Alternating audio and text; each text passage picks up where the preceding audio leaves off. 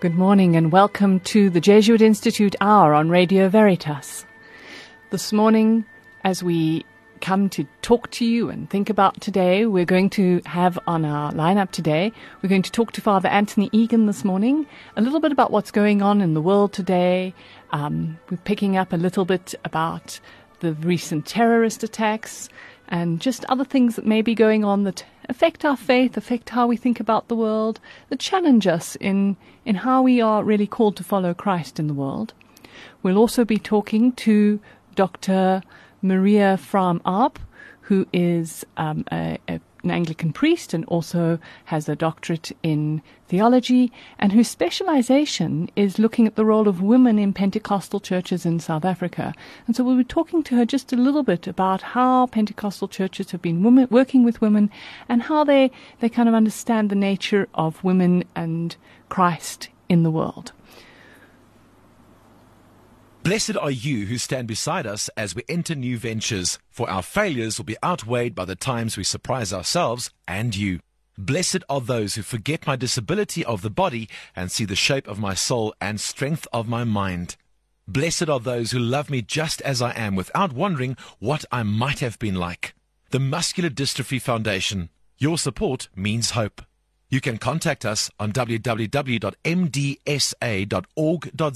or telephone number 011 472 9703 for further information. Finance is a very sensitive and at times a complicated topic. I'm Lisecha Madiba, your Radio Veritas resident financial wellness coach from Citadel. You can find us at citadel.co.za. Join me every Friday on Changing Gear at 5 o'clock as we unpack finance and help you to get financially well. That's finance every Friday at 5 o'clock with Lisecha Madiba. Good morning, Anthony. How are you this morning? I'm very well, thanks, Frances. Good. Anthony, I thought we would start by talking, I know for a lot of Catholics, the recent death of a priest in France has been quite disturbing, and the idea of someone killing a priest while at Mass is really speaks into the heart of Catholicity and the heart of our soul, if you like. And I just was pondering this and wondering what your thoughts on this were. Well, I mean, murders at Mass have happened before in the past. I mean, the most famous murder during Mass was that of the Archbishop Romero in El Salvador by a death squad in 1980. And it did then, I think, have quite a dramatic symbolic effect. Mm-hmm. And I think that certainly may well be a tipping point for some people. Particularly in the last month or so, there have been 100 or 200 people killed in terrorist attacks around the world. I mean, from everywhere as far afield as West Africa to Pakistan to Brussels and all the rest. So it's in a sense one attack among many that may be associated with IS and or similar kind of groups. It's always a problem because you're never sure whether an attack like that is an actual terrorist attack or some sort of lunatic who is using the sort of environment and using the tactics that they've seen happening in other terrorist events to their own advantage.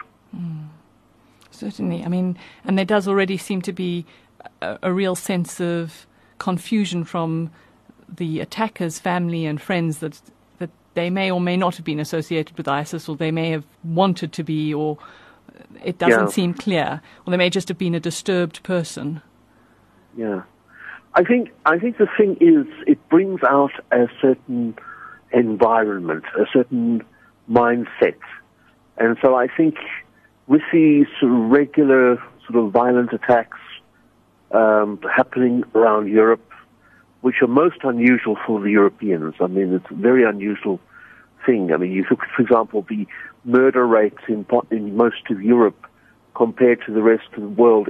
It's quite it's tiny in comparison.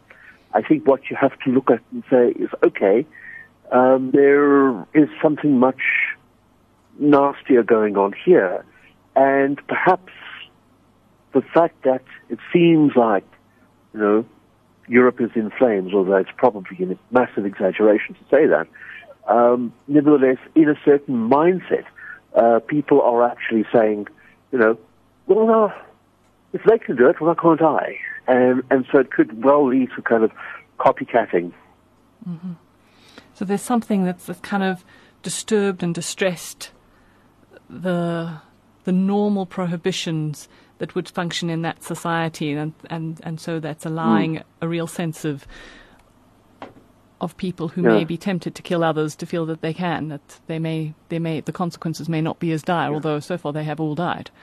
It creates the kind of environment, the kind of mindset, and so almost creates a culture of terrorism. I'm really struck by, I was also thinking the last priest that I could think of who had been murdered at Mass was, of course, Blessed Archbishop Romero, and I was kind of struck by the difference between the two stories, that here we have a priest who's an elderly priest, relatively unknown, saying a very small Mass on a Tuesday morning. He himself is not a significant figure. I presume what seems to have been significant for the person who targeted him is that he's a Catholic priest, but who he was irrelevant. And that's quite strikingly different if one thinks about Blessed Archbishop Romero, where it was very clearly he himself that was the target. And I just wondered, it's a good moment to remember Romero and remember what he was talking about as well. And I know you're a fan of his, so I thought you might want to talk a bit about that. Yeah, I mean, I think, you look at somebody like Romero, he was a great champion of human rights, a promoter of democracy, and it was largely through that work, trying to, in a sense, live out the gospel and the church's social teaching, particularly the call that, action on behalf of justice is integral to our faith, of the statement Justice in the World in 1971. For that reason, he was killed, precisely, because he stood up for human rights. Now, this guy, honestly, I don't even remember what the guy's name is. So he's an obscure person who just happened to be saying Mass at the time. I mean, I don't think there was any plan to target him at all.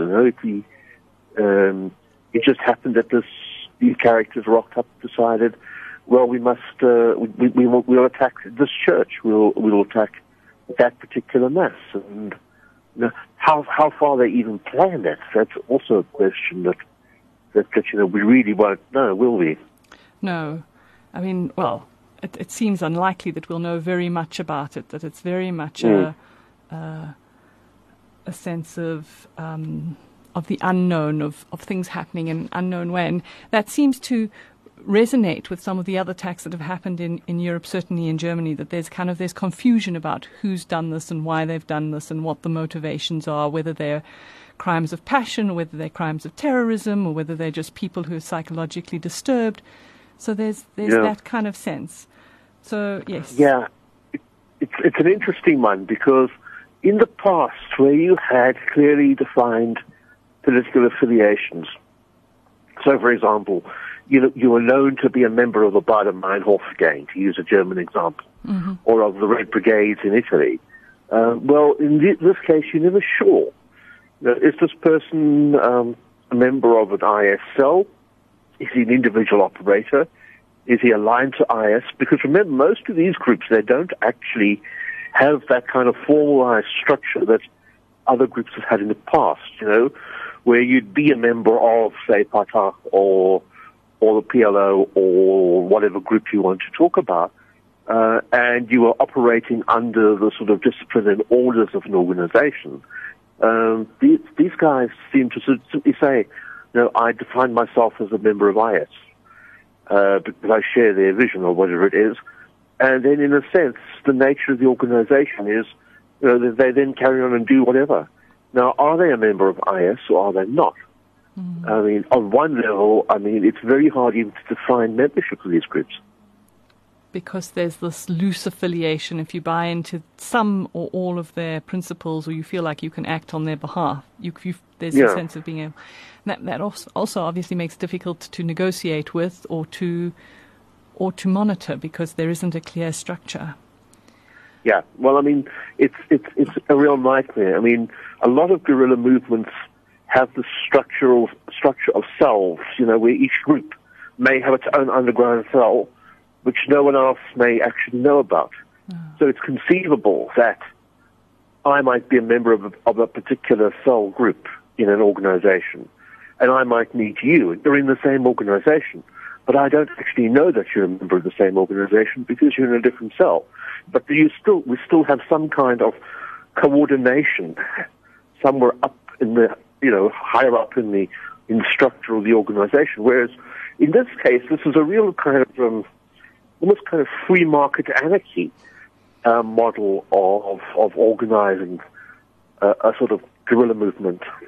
It's very complicated, and as you say, very hard to actually access for whatever purposes, for combating or negotiation on the part of those who oppose them. Yeah. So I'm wondering what challenge this kind of rise of terrorism around us poses to us as Christians at the moment, and what are the kind of ethical issues that we should be considering, that we should be playing through our own moral lenses? What should we be thinking about as we look at the world today, as we look at the violence around us? What are the questions that come that for you would be important questions that we should be asking ourselves? Well, I mean, it forces us to confront where we stand on the issue of violence. And I think it also forces us to realize that perhaps the line between violence and non-violence is very complicated. Both in terms of, the question of the legitimacy of the use of force, whether it's ever legitimate. Now, I think most people would accept some level that on certain circumstances that, force is legitimate. And certainly in mainstream Christian theology for the last 1,000 years, more or less, there has been this acceptance that sometimes you have to use force. Then the question is how and why, because, in a sense, one of the principles that we insist upon in the tradition is non-combatant immunity. But how do you define that non-combatant immunity? And what happens when the opposition are not following those principles, which, by the way, are Islamic principles as well. They're identical moral principles in Islamic understandings of force and war to ourselves. So that is a very real problem, because we're caught between, do we just sit and suffer? Do we become a church of martyrdom, suffering, and risk extinction? And I think that's a very, very real issue. And if you look at the dropping numbers of Christians, for example, in Middle Eastern countries, where they've been experiencing the kind of murder of priests and murder of Christian leaders for decades, it's a real possibility.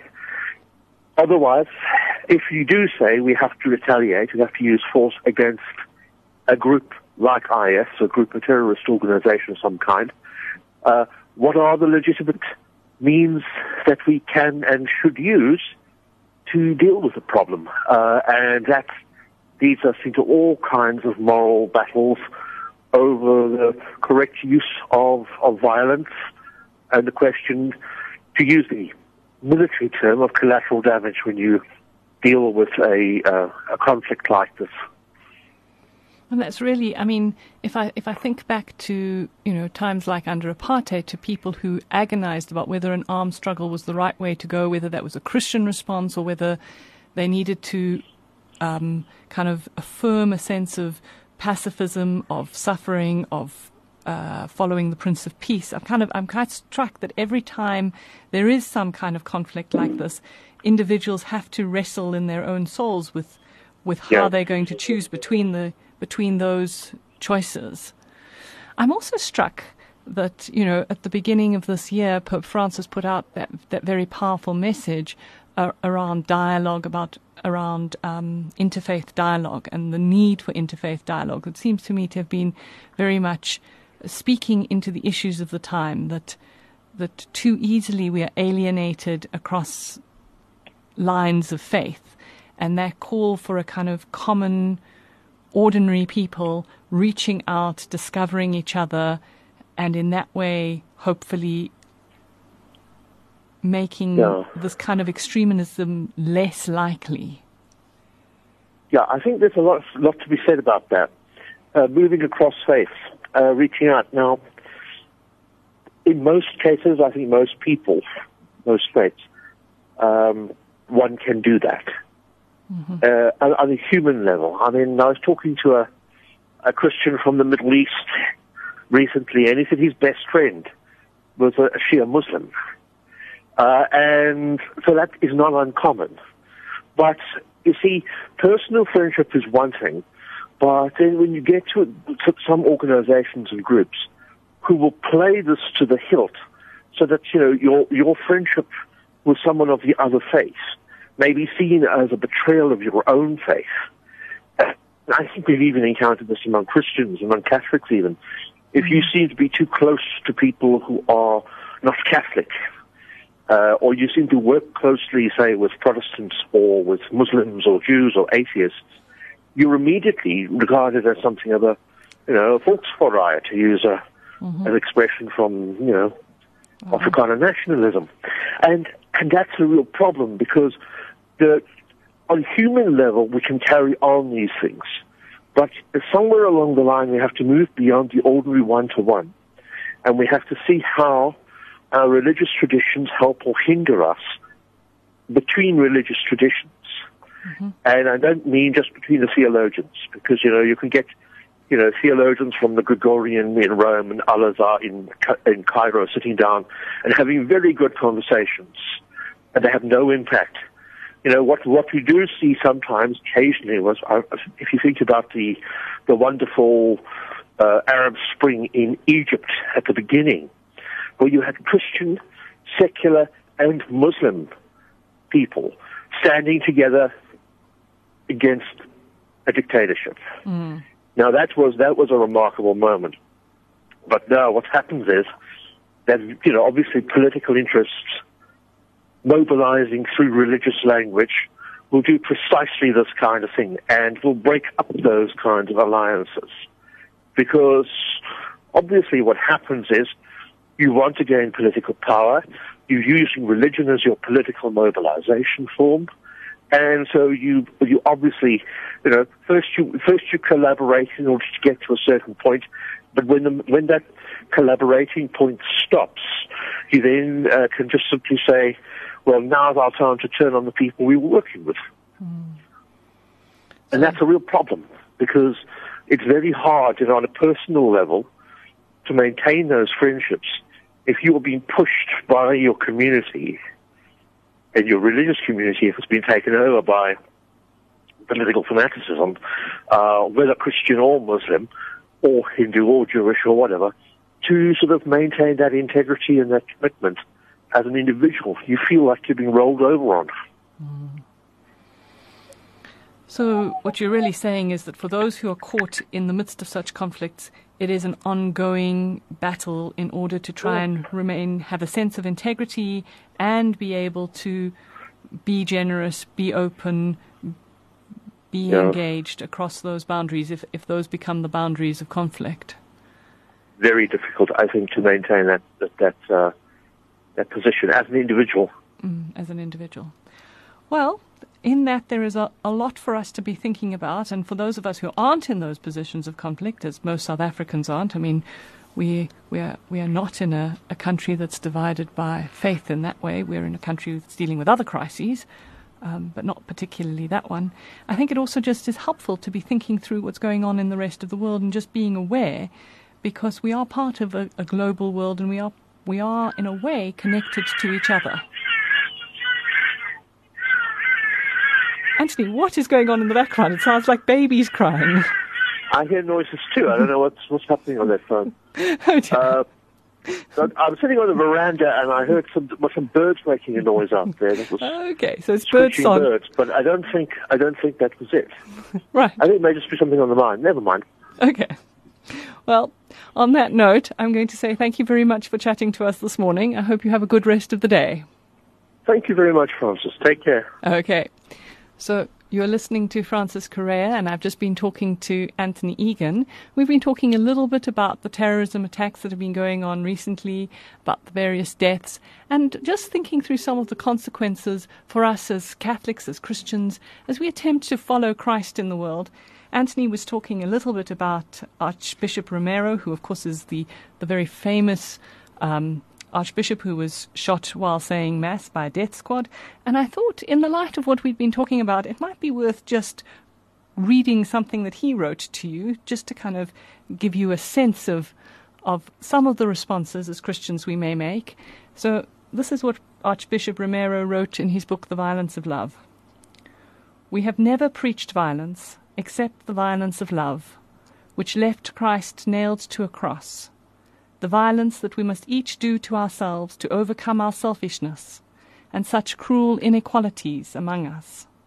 The violence we preach is not the violence of the sword, the violence of hatred. It is the violence of love, of brotherhood, the violence that wills to beat weapons into sickles for work." So on that note, we're going to turn to some advertising. Radio Veritas, your Catholic connection.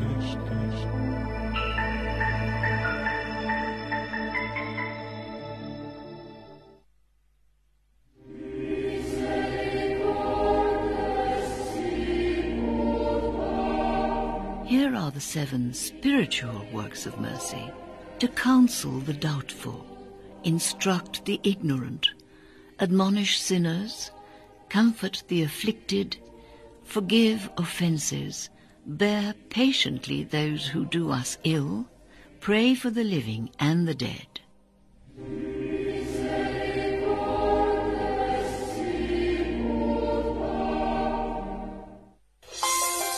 The Holy Father's prayer intention for the month of July is that indigenous peoples whose identity and very existence are threatened will be shown due respect.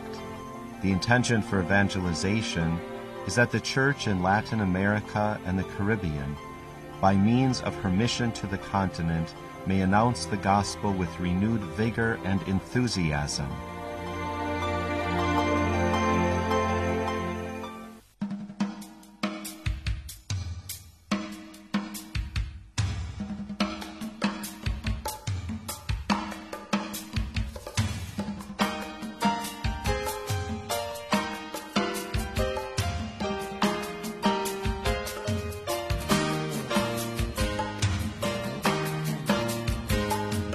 Send down the fire of your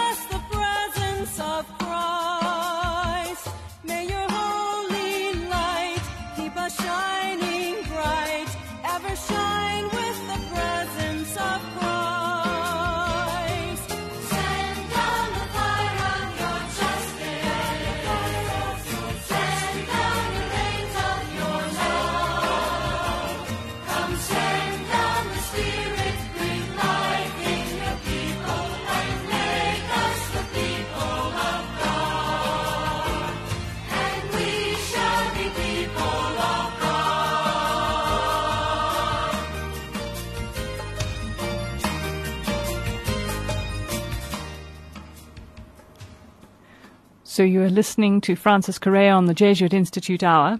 And now we're going to be talking to Dr. Maria Fram-Arp of the Department of Religious Studies at the University of Johannesburg. She's also an Anglican priest, and her particular area of specialization and interest that she's written a great deal about is in Pentecostal charismatic Christianity, and especially in women in Pentecostal charismatic churches in South Africa, and what impact faith and life has had on the lives of these women. So, good morning, Maria, and welcome. Hi, Frances, and welcome, and hello to the listeners. Hi. So I thought it would be really helpful just for you to begin by saying a little bit about why you chose to do this kind of study. I know that was a long time ago, but you did really make this your field in a particular way. And I wondered if you would like to just say a little bit about why you were first drawn to this, and then we'll talk a bit about what your findings were. So I started this work 10 years ago, and it's still ongoing, and I was really interested in what was happening amongst young black professional women in South Africa. How were they coping in the workplace, being the first generation really of young black women who were becoming CEOs, managers of banks, HR managers, etc. And I was also very interested in the rise of Pentecostal charismatic Christianity. And why was this type of Christianity attracting so many people? Mm-hmm. And one of the big things that I found was that this type of Pentecostal charismatic Christianity 10 years ago in South Africa was very much about equipping people to become leaders in the world of work. So many of these churches, like His People, Grace Bible Church, Rivers of Joy, they were all churches that were saying, Christians need to become people of note, people of leadership in the areas in which they are. And so these churches offer lots of workshops, conferences on leadership, on how to run your own business. And what a lot of the young women were saying to me was that they found the sermons which really dealt with everyday problems that people face in the place of work inspiring. And then all the other workshops that they ran helped them to do things like ask for a raise, budget their money, buy a new car, what is involved in that process. And for people who were first generation in their families to go to university, and very often the first generation in their families to actually have a white-collar job and be earning enough to need to make decisions about buying a house, buying a car, this kind of support that the churches gave was incredibly valuable and important to them. But what we've seen in the last 10 years in South Africa is a shift or a change in Pentecostal charismatic churches. So we still have those that are supporting people and encouraging them to work hard and become leaders and to become successful. But we've also begun to see a new trend of pastors who focus on miracles. Right, yeah. And there we know all about the pastors who are telling people they've got to eat snakes and grass and drink petrol. And all of this is the kind of focus on God of miracles, because actually to get a job is such a miraculous thing that people are prepared to go to any length to try and get a job, even if it's a job as a bricklayer. So something has really changed in the economy. There's what you're essentially saying is that from 10 years ago and earlier, where there was more possibility for people getting jobs, more possibility for people coming out of university finding work. Now we are dealing with a very different scenario where we have this vast sense of unemployed youth, and not just unemployed youth, the unemployed people, but that there is perhaps a sense of despair that's fueling a sense that only the miraculous can intercede to make ordinary life possible. Yeah, exactly. And it's a type of Pentecostalism that has been around in Central and really much of Sub-Saharan Africa, but wasn't as predominant in South Africa. Because in South Africa, African independent churches like the Shembe Church, the ZCC, those were the kind of places that were dealing with these fantastical miracles. Right. But now we are beginning to experience the same sort of thing in Pentecostal charismatic churches, this kind of focus on the miraculous. You will find 100 Rand note randomly dropped on the street. You will miraculously get a job when, 2,000 other people are applying for the same job. And so it is very closely related to our economy, but also a sense of despair that things in South Africa are just not moving forward, and something miraculous is needed. Another thing that we've begun to see in the last 5 years is how much Zuma uses the discourse of Christianity to support his own political position. So we are seeing particularly Pentecostal charismatic type churches engaging with municipal leaders and other people engaged in the broader political machine of South Africa, and encouraging them to come and to preach at their churches. And so we have Mahweng, who's a pastor in one of these churches, and the leader of the DA is also a pastor in one of these churches. And so politics and Pentecostalism are becoming quite closely related to one another in South Africa at the moment. And I mean, I know that there's been a lot of talk about how closely Zuma is tied to Rima, and I'm struck that this morning, right as we are talking, Gugu Zulu's funeral is happening at Rima Bible Church in Johannesburg, that there does seem to be, there is a real sense of attracting significant names to some of those churches, and there being an alliance. I'm not sure that I completely understand. I mean, you're talking about some of that alliance, but could you spell it out a little bit more for us? Because I'm not sure I quite get it myself. Okay, so I think from my research what happened is that Pentecostal charismatic churches, so churches that say you need to acknowledge Jesus Christ as your Lord and Savior, that through the Holy Spirit you are given gifts of the Spirit, very often being able to speak in tongues, that you need to pray for every aspect of your life, and you need to see that everything you do is part of God's mission for you. These are just some of the basic tenets of this type of Christianity. That type of Christianity was very attractive to the emerging black middle class that we began to see in the 1990s. At the same time in the 1990s, the South African Council of Churches became completely powerless in South Africa's political arena.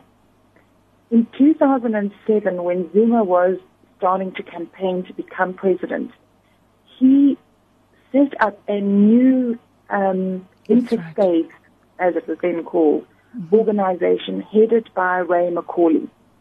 And it's that organization that's really taken over the place of the South African Council of Churches, or rather that has now got the influence in Parliament and with the President that the South African Council of Churches once used to have. So that's part of why we are seeing this alignment. The other thing is that the people who were young people in the early 1990s and were attracted to this type of Pentecostalism and benefited from the leadership skills, the lifestyle, teaching, the work hard ethic, are now people that have become successful in what they are doing and are now rising up into successful positions. And so we are beginning to see much of what these churches actually wanted to do. They wanted to get their members into positions of authority and leadership in the country. So I think that there are multiple prongs to why we are seeing this alliance and this influence of this type of Christianity in the political arena at the moment. It's really striking to me that when you were talking about this, I was kind of thinking about how some of the mainline churches, Catholicism, Anglicanism, Methodism, were very much kind of on board around helping people to become conscientized around apartheid during the era of apartheid. But then when 94 happened, there was a real sense that a lot of those structures collapsed or dwindled, And there was a real sense, I know, in our own church of maybe becoming a little bit more inward focused, inward gazing, and that I'm struck that it's at that moment that the Pentecostal churches were really pouring energy into helping people really to make that transition into what the new South Africa was about. When these churches had actually been very quiet under apartheid. Yeah. I mean, they were non-involved. Often criticized for not having fought the fight. Mm-hmm. And it's exactly that, and that's what fascinated me and why I began this study, because we were really beginning to see a very different type of Christianity move into the public space. Mm. And, we're continuing to now see that. One of the other things that also happened in 1994 was, at least in the Anglican Church, many people who had religious vocations actually in many ways had political vocations. Mm. And one of the only places where black people could meet en masse were in the church space.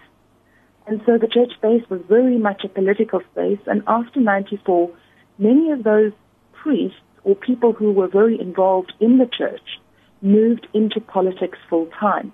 Yeah. And so we lost those people and that voice from the church in the way that we had before 94. Mm. And I think we must keep that in mind as well, that there was this transition of people into politics, and they were now going to create the political structure that everybody had wanted. And as you say, we didn't really look at helping people transition into this new way of being that was opened up. I want to just pick up another kind of element of your writing that I found very interesting, that was just in such stark contrast to my experience in the mainstream churches, and that is your writing about how feminism played out very differently in the Pentecostal churches as opposed to how it's played out in mainstream churches. That's really interesting. So in pretty much every single Pentecostal church, and at the moment I'm doing a research study where we're looking at 100 Pentecostal churches in the Johannesburg area. Wow. And we've nearly finished collecting the data. And we asked, can a woman be the head pastor? And in 99% of the churches, women can't be head pastors. Mm. They may be pastors, and very often the head pastor's wife is also a pastor, and they are considered a team. But in this type of Christianity, it is the roles of gender are very, very clearly defined. And one of the most interesting things that I've noticed over the last 10 years is how much time and space these churches give to men's workshops and women's workshops or conferences. Mm. And at least once a year, they will run some sort of men's thing or women's thing. And it is a very clear divide that men and women are different, that different things are expected from men and from women. So men are expected to be head of the household, and with that comes the responsibility of providing for the household, of working hard, of ensuring that they do well at work in order to provide for the family. Women are encouraged to work in the world of work, but the ideal is that once they get children, they should put their primary focus on raising their children. Now, while this is an ideal, about 73% of the women that I've interviewed are not financially able to be stay-at-home moms. But it's still interesting that their ideal is to be a stay-at-home mom, not to be a big career woman. And so what many of these women are doing is they are trading off the idea that the husband is head of the family with the idea that they are able to stay at home, and that if they are submissive to their husbands will remain. So for many of the women that I interviewed, they came from single-parent households where they often didn't know their fathers or had very little contact with their fathers. Mm-hmm. And their big ideal is the nuclear family. If you could but have a husband who provided for you, then they were quite happy to cook and be submissive and, do whatever this husband wanted to some extent, so long as the man would remain and provide for them and their children. And that So word's very different to the feminist idea where, women should have autonomy, should be able to go out and work, should have it all. They're saying, no, that's not what they want. They want this ideal of a man who will provide and that they don't have to wake up at 5 o'clock in the morning and juggle children and the job and everything else. So, and I'm very struck that word submissive is clearly used in the narrative. That word is an okay word to use. I mean, which we, in many of the mainline churches, very influenced by feminism, just balk at.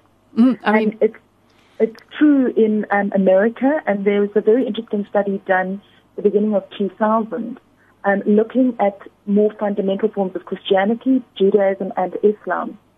And in all three, they found that women were attracted to these types of religions because actually being a full-time career woman, being a loving wife, being a mother, being and doing all these things is almost impossible. Yeah. Because men are not actually taking up 50% of the care work at home. It's all basically now on women. And they're saying that actually feminism has got us into a place where we are worse off because now we not only have to run the household, look after the children and be there for our husbands, but we have to do this and we have to work. So we would rather go back to these more traditional roles that very often are about being submissive, but it means that we can actually breathe. We are not expected to be superwomen. So it's kind of an anti-superwoman narrative in a very strong sense. Yeah. Wow, that's and very in interesting. the South African context, amongst particularly black women, there is not an ideal of going out and working in the same way that there is in white communities. Because many of these young women, their mothers did work. They got up at 4:30 in the morning, they took 3 taxis, they got to work, they cleaned somebody's house, or they were a receptionist or whatever job it was that they had in the city, and then they came back home. Or these young women actually lived with their grandparents and only saw their mothers when they came home at Christmas once a year. So their idea of a working woman is somebody who has to go to great lengths, make huge personal sacrifices. And they're saying, well, that's not really what I want. I'd rather just be submissive. If I work, I want a job that's not so demanding. And ideally, I want a nuclear family where I can stay at home and take care of my children. So this idea of the nuclear family is such an important concept because it's not what most people in South Africa had before 94. They had families that were dispersed, that didn't all live together in one home. And so this idea of a nuclear family is very attractive. And I think there's something even in that of that's still the reality now. I mean, I saw a stat very recently about how more than 60% of South African children do not live with their father. Many of them may not know who that father is or may have very infrequent contact. So it's still a reality for South African children that they're not growing up in nuclear families. So there's a real... there was a very interesting book on church history that came out a number of years ago.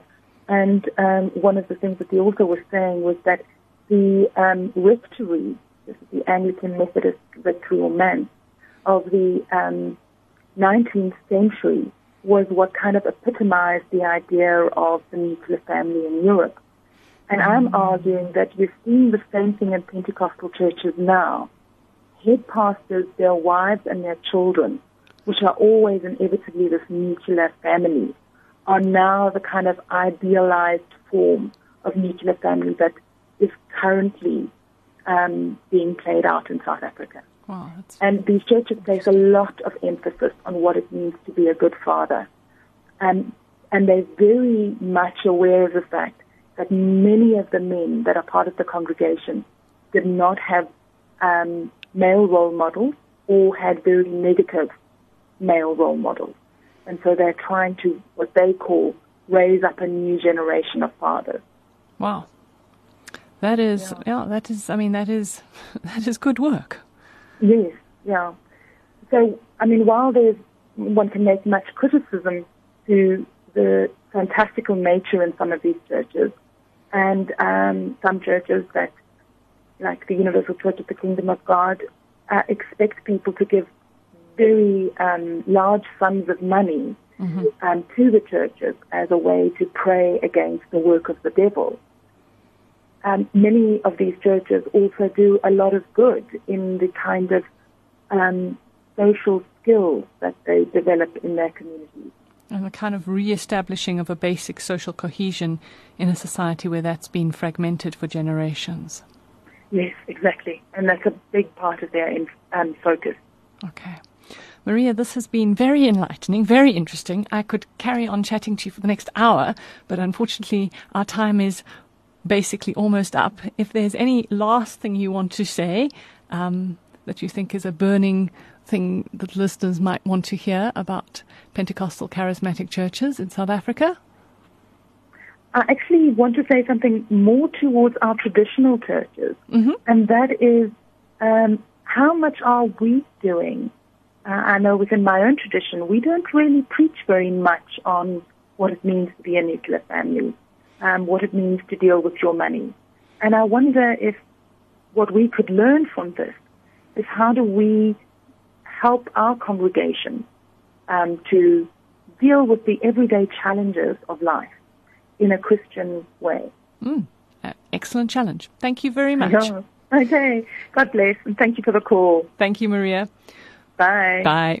So we've been listening to Dr. Maria from Arp, who is at the Religious Studies Department at the University of Johannesburg. She's also an Anglican priest and practicing and worshipping at St. Francis in Parkview. And we are very grateful to have had her on the show. Accidents, hijackings, theft. These are but a few dangers we face as motorists. Join us at St. Albert's Vosloras, the Church of Mercy in the Near East Rand, on the 31st of July 2016, as we invoke God's blessings on our cars and vehicles through the intercession of St. Raphael the Archangel and St. Christopher, patron of motorists. Mass will begin at 8 a.m., followed by individual blessing of all vehicles present. People of all and no faith are welcome, for my Father's house shall be called a house of prayer for all nations. On the 31st of July 2016, at 8 o'clock in the morning, at St. Albert's, Vosloras, 1090 Mokhotlane Street, the Church of Mercy in the East Rand.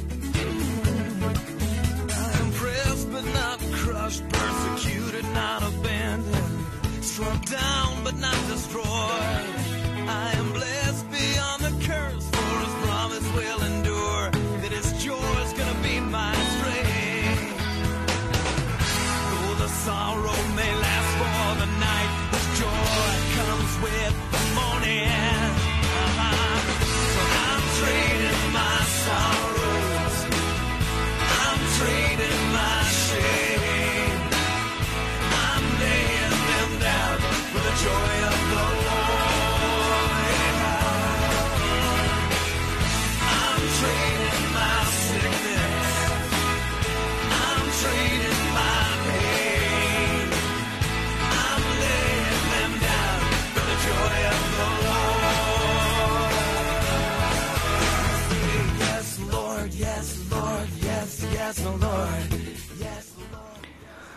So after listening to Maria from AMP there, just talking to us about some of what was going on in Pentecostal charismatic churches, what was striking me was actually the need for us as Catholics to return to some of our own church teachings around the family, to return to some of the insights that the church offers, ways of thinking. I was really struck as she was talking that in Amoris Laetitia, Pope Francis talks about not being subject, about women not being submissive actually, but about really presenting this idea of equality, which is quite interesting to me that, we've got two very different narratives going on in these different churches, although obviously there have been times in Catholicism where women have been asked to be more submissive, but that has shifted in the last century, and in the popes, not only Pope Francis, but also Blessed Saint Pope John Paul II talks about the role of women quite a lot. And I presume that for me there's a real challenge here to us as Christians, as Catholics, about going back to our own church teaching, about going back and thinking about our role as parents, our role as spouses, our role as lovers, our role in relationship, and really thinking about, well, what does God ask of me in these roles? How does God look at me? And I think that's quite a helpful, if you like, exercise to end with now. I'd like you just to think about your primary relationship roles as we come to the end of today. Are you a mother or a father, a husband, a wife? Are you involved in a relationship, maybe not married, but in a loving relationship with someone?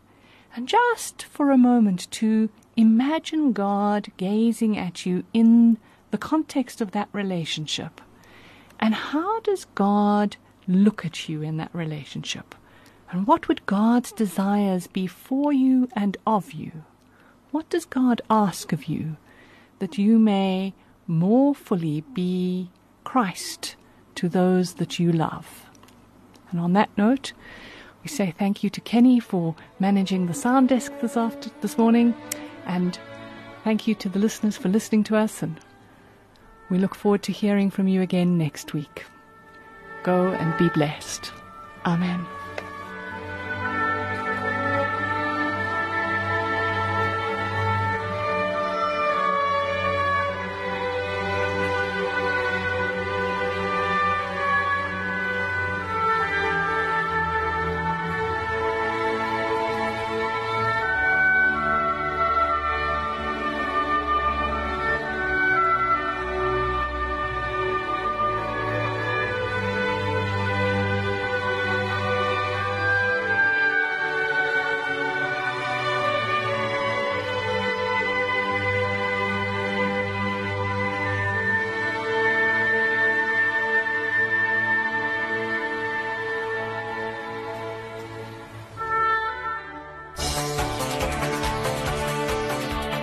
Veritas.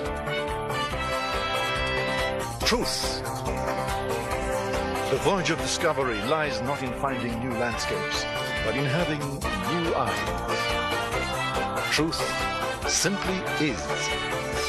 My name is Mike Mahoney, and I'm inviting you to join me every Thursday morning at 10 o'clock for 1 hour, as together we experience what it means to be living the Scriptures. Look forward to having you join me. God bless you.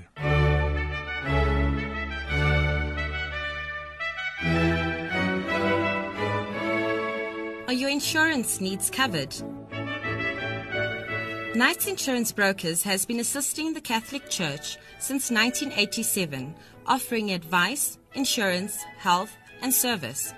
To learn more about our variety of affordable insurance products and benefits, from life to car and funeral cover, contact us on 011 452 9135 or visit www.knightsinsurance.co.za. Knights Insurance Brokers, the leading Catholic insurance brokerage in Southern Africa. Accidents, hijackings, theft. These are but a few dangers we face as motorists. Join us at St. Albert's Vosloorus, the Church of Mercy in the near East Rand, on the 31st of July 2016, as we invoke God's blessings on our cars and vehicles through the intercession of St. Raphael the Archangel and St. Christopher, patron of motorists. Mass will begin at 8 a.m., followed by individual blessing of all vehicles present. People of all and no faith are welcome, for my Father's house shall be called a house of prayer for all nations. On the 31st of July 2016 at 8 o'clock in the morning at St. Albert's, Vosloorus, 1090 Mokgotlane Street, the Church of Mercy in the East Rand.